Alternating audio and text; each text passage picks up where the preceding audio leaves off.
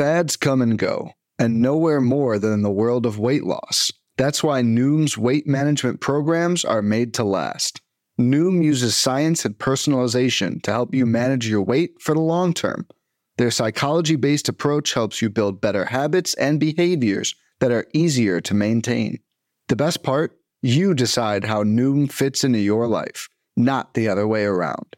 Sign up for your trial today at Noom.com. That's Noom.com to sign up for your trial today. What is happening? Welcome to the Plus Pitch Podcast, your morning pitching podcast from Pitchers.com. My name is Nick Pollock. Today is June 1st. And yes, we are going to talk about baseball. I know it's June. It's crazy. We're about 2 months into the season. I know the season started on April 10th, not the 3rd. But we're getting to that point where we're making these tough decisions that we don't want to make. And we can't really wait longer. And we might have to do that for Noah Syndergaard. 2.1 innings, 5 earned runs, 7 hits, 1 walk, 0 Ks, 1 whiff. That is insane. His strike zone plot will show you what happened here. He just threw in the middle of the plate a lot, and he can't really do that to the Yankees. The fact that Matt Carpenter is going to hit a home run, he's going to hit a board shot against you. You know, not great for Noah Syndergaard, and it's tough because that's really 2 of his last 3 have been this real big disappointment. But I do like to think that Noah Syndergaard overall is going to be better than bad. You know, he's going to be more beneficial than he is going to harm you. But it is the Red Sox and the Mets next, so it's a tough call, and I understand your situation right now. I don't know what I would do. I think it's very nuanced in your league of what you need, but I can understand many times you just kind of tough it out. And we hope for the best here. Adam Wainwright, 7 innings pitched, 0 runs, 2 hits, 1 walk, and 10 Ks. This looked like peak Wainwright, and I've got my foot in my mouth because I was thinking that Wainwright was on the other side of his best days, and nope. He really did great stuff here. A lot of called strikes with both his curveball and his sinker. I think it was 10 for each, which is amazing. And yeah, I guess keep going with it because it's the Cubs. And by the way, do you have PO Plus? Oh, you thought you could listen? No, get out of here. This is just for PO Plus members. So thank you all so much for supporting what we do. Martin Perez did it again. 0 runs in 7 innings. Yep. You just keep starting the man. I actually put out a poll today on Twitter asking where he would be ranked if the season ended today. And the majority, or at least the most popular answer between 25 to 50, 50 to 70, 70 to 90, 90 plus was 50 to 70. And I would say no. I personally believe that he should be ranked outside the top 74 next year. This is a Vargas rule, thick and thin. Were you ranking Jason Vargas in the top 70? In the following year of 2017, you shouldn't have. Ranger Suarez fell into this trap. So did Marco Gonzalez in 2020 to 2021. This is a thing that happens every single year. You don't do it. Kyle Gibson, remember his first half last year? Oh boy. George Kirby, 6 innings, 0 runs, 4 hits, 1 walk, and 8 Ks. Anyway, so yeah, keep writing Perez, but it's not going to last the entire year. George Kirby did well against the Orioles. Great. You should be rostering him and all that fun stuff. Start him against the Rangers. Don't think about it right now. He's good. He's got really good fastball. Slider got some whiffs, but I mean, it's not really an elite secondary pitch, but it's good enough because he's got a really good fastball. Luis Castillo is my boy. This was insane. 6 innings pitched, 0 runs, 1 hit, 3 walks, and 10 strikeouts, 22 whiffs for a Gallows pull. He actually did the Blake Snell blueprint. And that means 4-seamers up.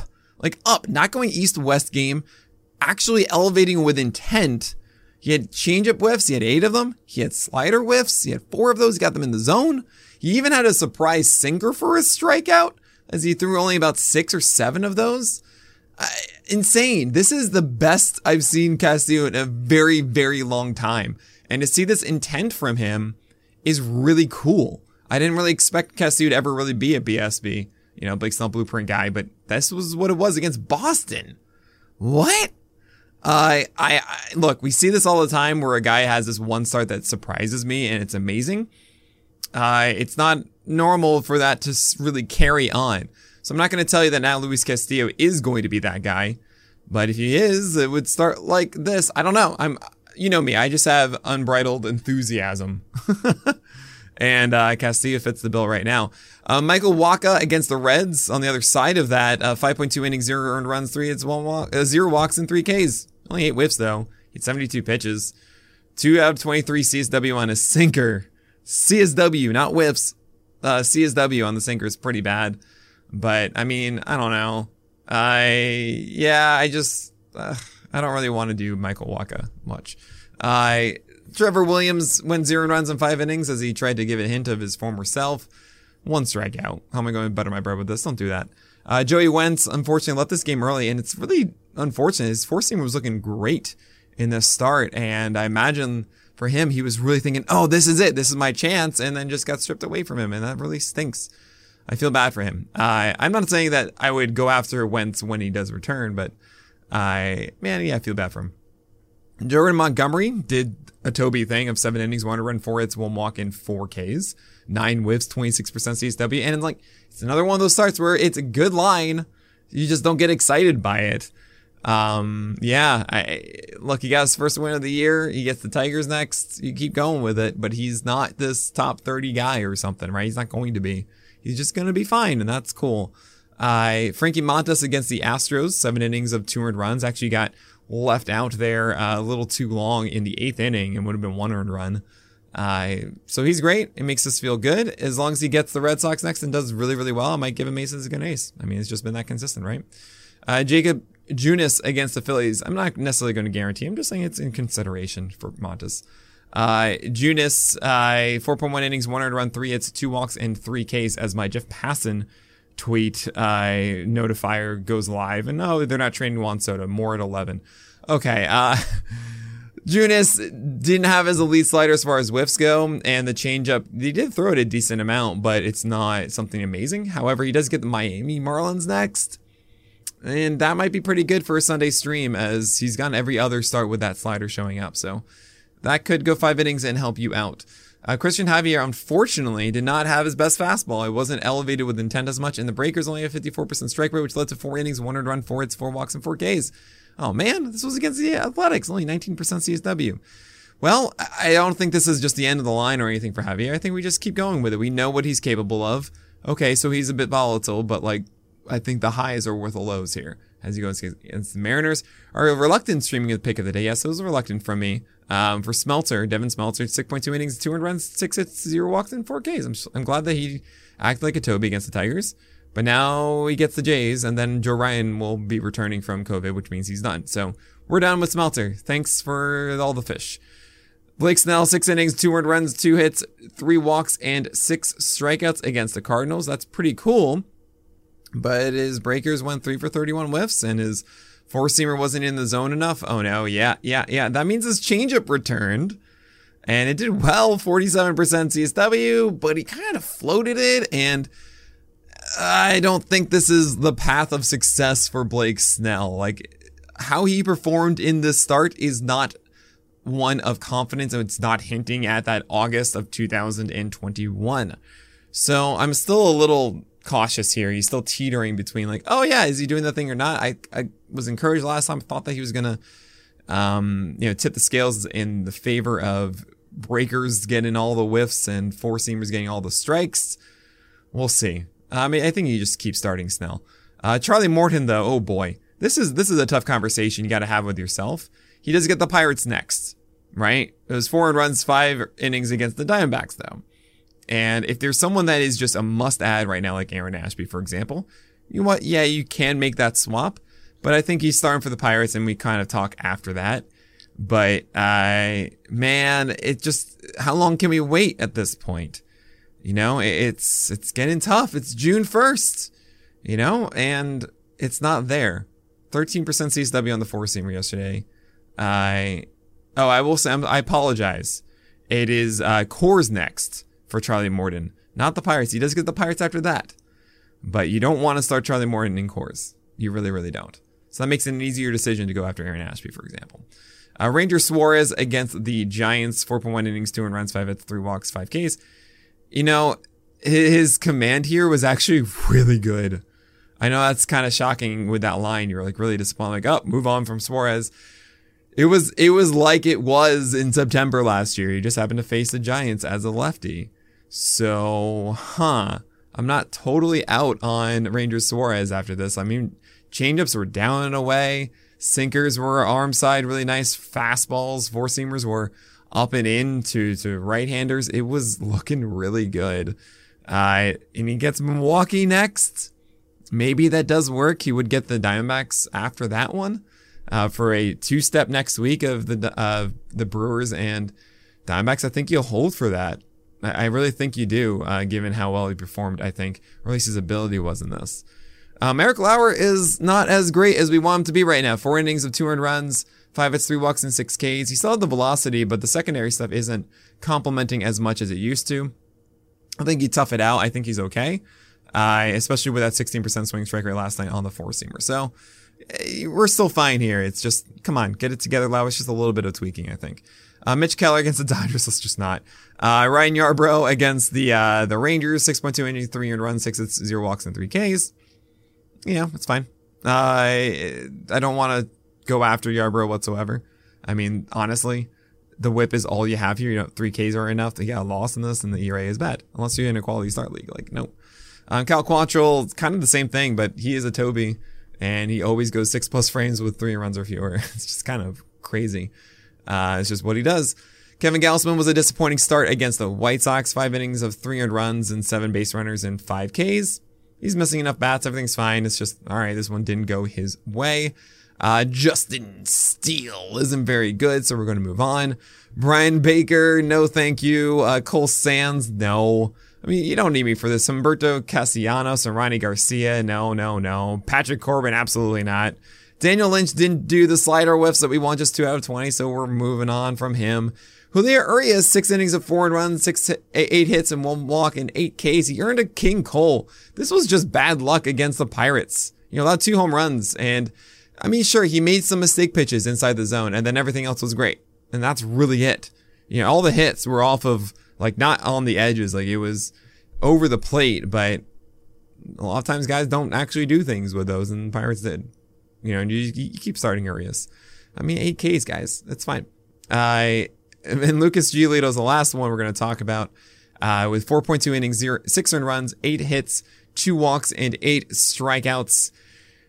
Honestly, I think he did pretty well. 18 whiffs in this. He just got punished against the Jays, and it stinks. It's frustrating, but he's still pretty good. He's still, like, really, really good. Even if the changeup wasn't at its best, like his slider and his four-seamer still earned a lot of whiffs.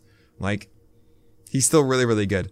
So, yeah, keep starting Giolito. Don't really think twice about this. All right, looking forward to today. If you want to know about Thursdays, guys, you're going to have to listen to yesterday's podcast where I go over all those starts, and nothing's changed for tomorrow. And really, you can check out yesterday's podcast for today as well. I'll go over very quickly. Verlander, Rodon, Ray, Nola, Cortez, Darvish, Wright, Skubal on the auto start tier. Billy Ober, Carlos Carrasco, Jeffrey Springs, Garrett Whitlock, and Michael Kopech all on the probably start tier. The top 4 have good matchups. Kopech goes against the Jays is the only reason why he's below them. But all of them I would be starting there. Questionable start tier. I'm fine with Hyunjin Ryu against the White Sox. John Gray against the Rays is okay. Hopefully the slider is there. Dakota Hudson is a very much of a coin flip against the Padres. Let's just hope all the bad balls find gloves. And the do not start tier is massive, as Trevor Rogers goes into the Coors. Don't want to do that. Kyle Hendricks just hurts too much when it doesn't work out. Brad Keller against the Guardians, absolutely not. Kyle Bradish against the Mariners, no thanks. Jose Quintana's on a good stretch, but it's the Dodgers. Bumgarner against Atlanta. And Cole Irvin against the Astros. Both of those are Tobies, but against 2 tough matchups, and so on and so forth. Do not trust Hunter Green against the Red Sox. And also, I will say, if you want, 1 o'clock today, I'm actually going to do a bonus stream because we made partner on Twitch, because all of y'all watched us on Twitch and made me earn partner. So thank you all so much for showing up. And as my thank you, I am doing a stream at 1 o'clock to 4 o'clock today. And also for the SP Roundup tonight at 10 p.m. So go to twitch.tv/PitchRoast to catch that live. Have a good time with it. I hope to see you there. All right, so today's Wednesday, and what I do on Wednesday is I go to Fantasy Pros, and I see who are the guys that are rostered that I would be selling high on, and who are the ones that are not rostered that I would maybe be buying on. And let's see, I'm going through it very quickly. I would, and I just do this by kind of just casually scrolling down. I'm okay selling high on Logan Gilbert. I see a 94% rostership. And that might be someone that you could get a pretty penny for. I mean, 2.29 ERA and 103 whip is not going to stick around for Logan Gilbert. So I don't trust the secondary stuff as much. So I would be considering selling high on him. Maybe Kyle Wright as well, as he has not gotten his, he doesn't have the same command that he had early on that really is what made his 28% K rate and his 270 ERA and a 104 whip. I think there's going to be a little bit more struggle there than the rostership suggests. You might be able to buy low on Jose Barrios, and I've been saying that he is a good buy low for a couple of weeks, and it hasn't really panned out yet, but I still think from this point on, he's really good. And more so than Charlie Morton. Charlie Morton's a tough one to go and chase at the moment. Let's see here. Luis Severino, I mean, yeah, but 90%, he's really good, and that's cool. Right, these are selling highs, Nick. Selling highs, not buying at this point. Let's see. Tony Gonsolin, kind of, but I don't really think that he warrants a massive return. I mean, Miles Michaelis and Rasmussen, I've been saying, have been sell highs if you can. Same with Ian Anderson, but I don't really think you're going to get a pretty penny at this point. Obviously, Martin Perez, we all know this. Same with Paul Blackburn. Those are high rosterships, and those are essentially Vargas rule rosterships, and I think a lot of the fantasy community knows that. Let's see, though, of guys that are... Maybe Jameson Taillon could be a good sell high at the moment, as I don't think that his 249 ERA and 101 whip are that sustainable. And I think maybe at this point it's June and people could be jumping on that, thinking, oh yeah, maybe this is something that can stick through the year. I don't think it is. So I would consider that. And let's go to the other side now to the buy low section. I mean, you guys know me, under 40% owned. I'm in on Aaron Ashby. Alex Cobb, I think, is a good get. Let's see who's jumping at Jeffrey Springs at 20% rostered. Should be very heavily considered. I mean, you have a good matchup coming up for Chris Flexen. I'm actually really surprised he's only at 25%. I thought he would be closer to 40 or 50. But he's there. Michael Lorenzen is a weird one. He's not at 20%, Nick. Ronzi Contreras only at 20% is pretty shocking to me with Arizona next. I would be still very much going after that one. You can let loose of Smeltzer if you have him. It's the Jays, and he's probably out of the rotation now. I'm trying to see if the more lower rostered guys. I mean, Grayson Rodriguez feels like he's just a week away at this point. I would be rostering him wherever I could. If I had a spot open, I probably would just sacrifice one decent stream this week just to have Grayson Rodriguez as a stash.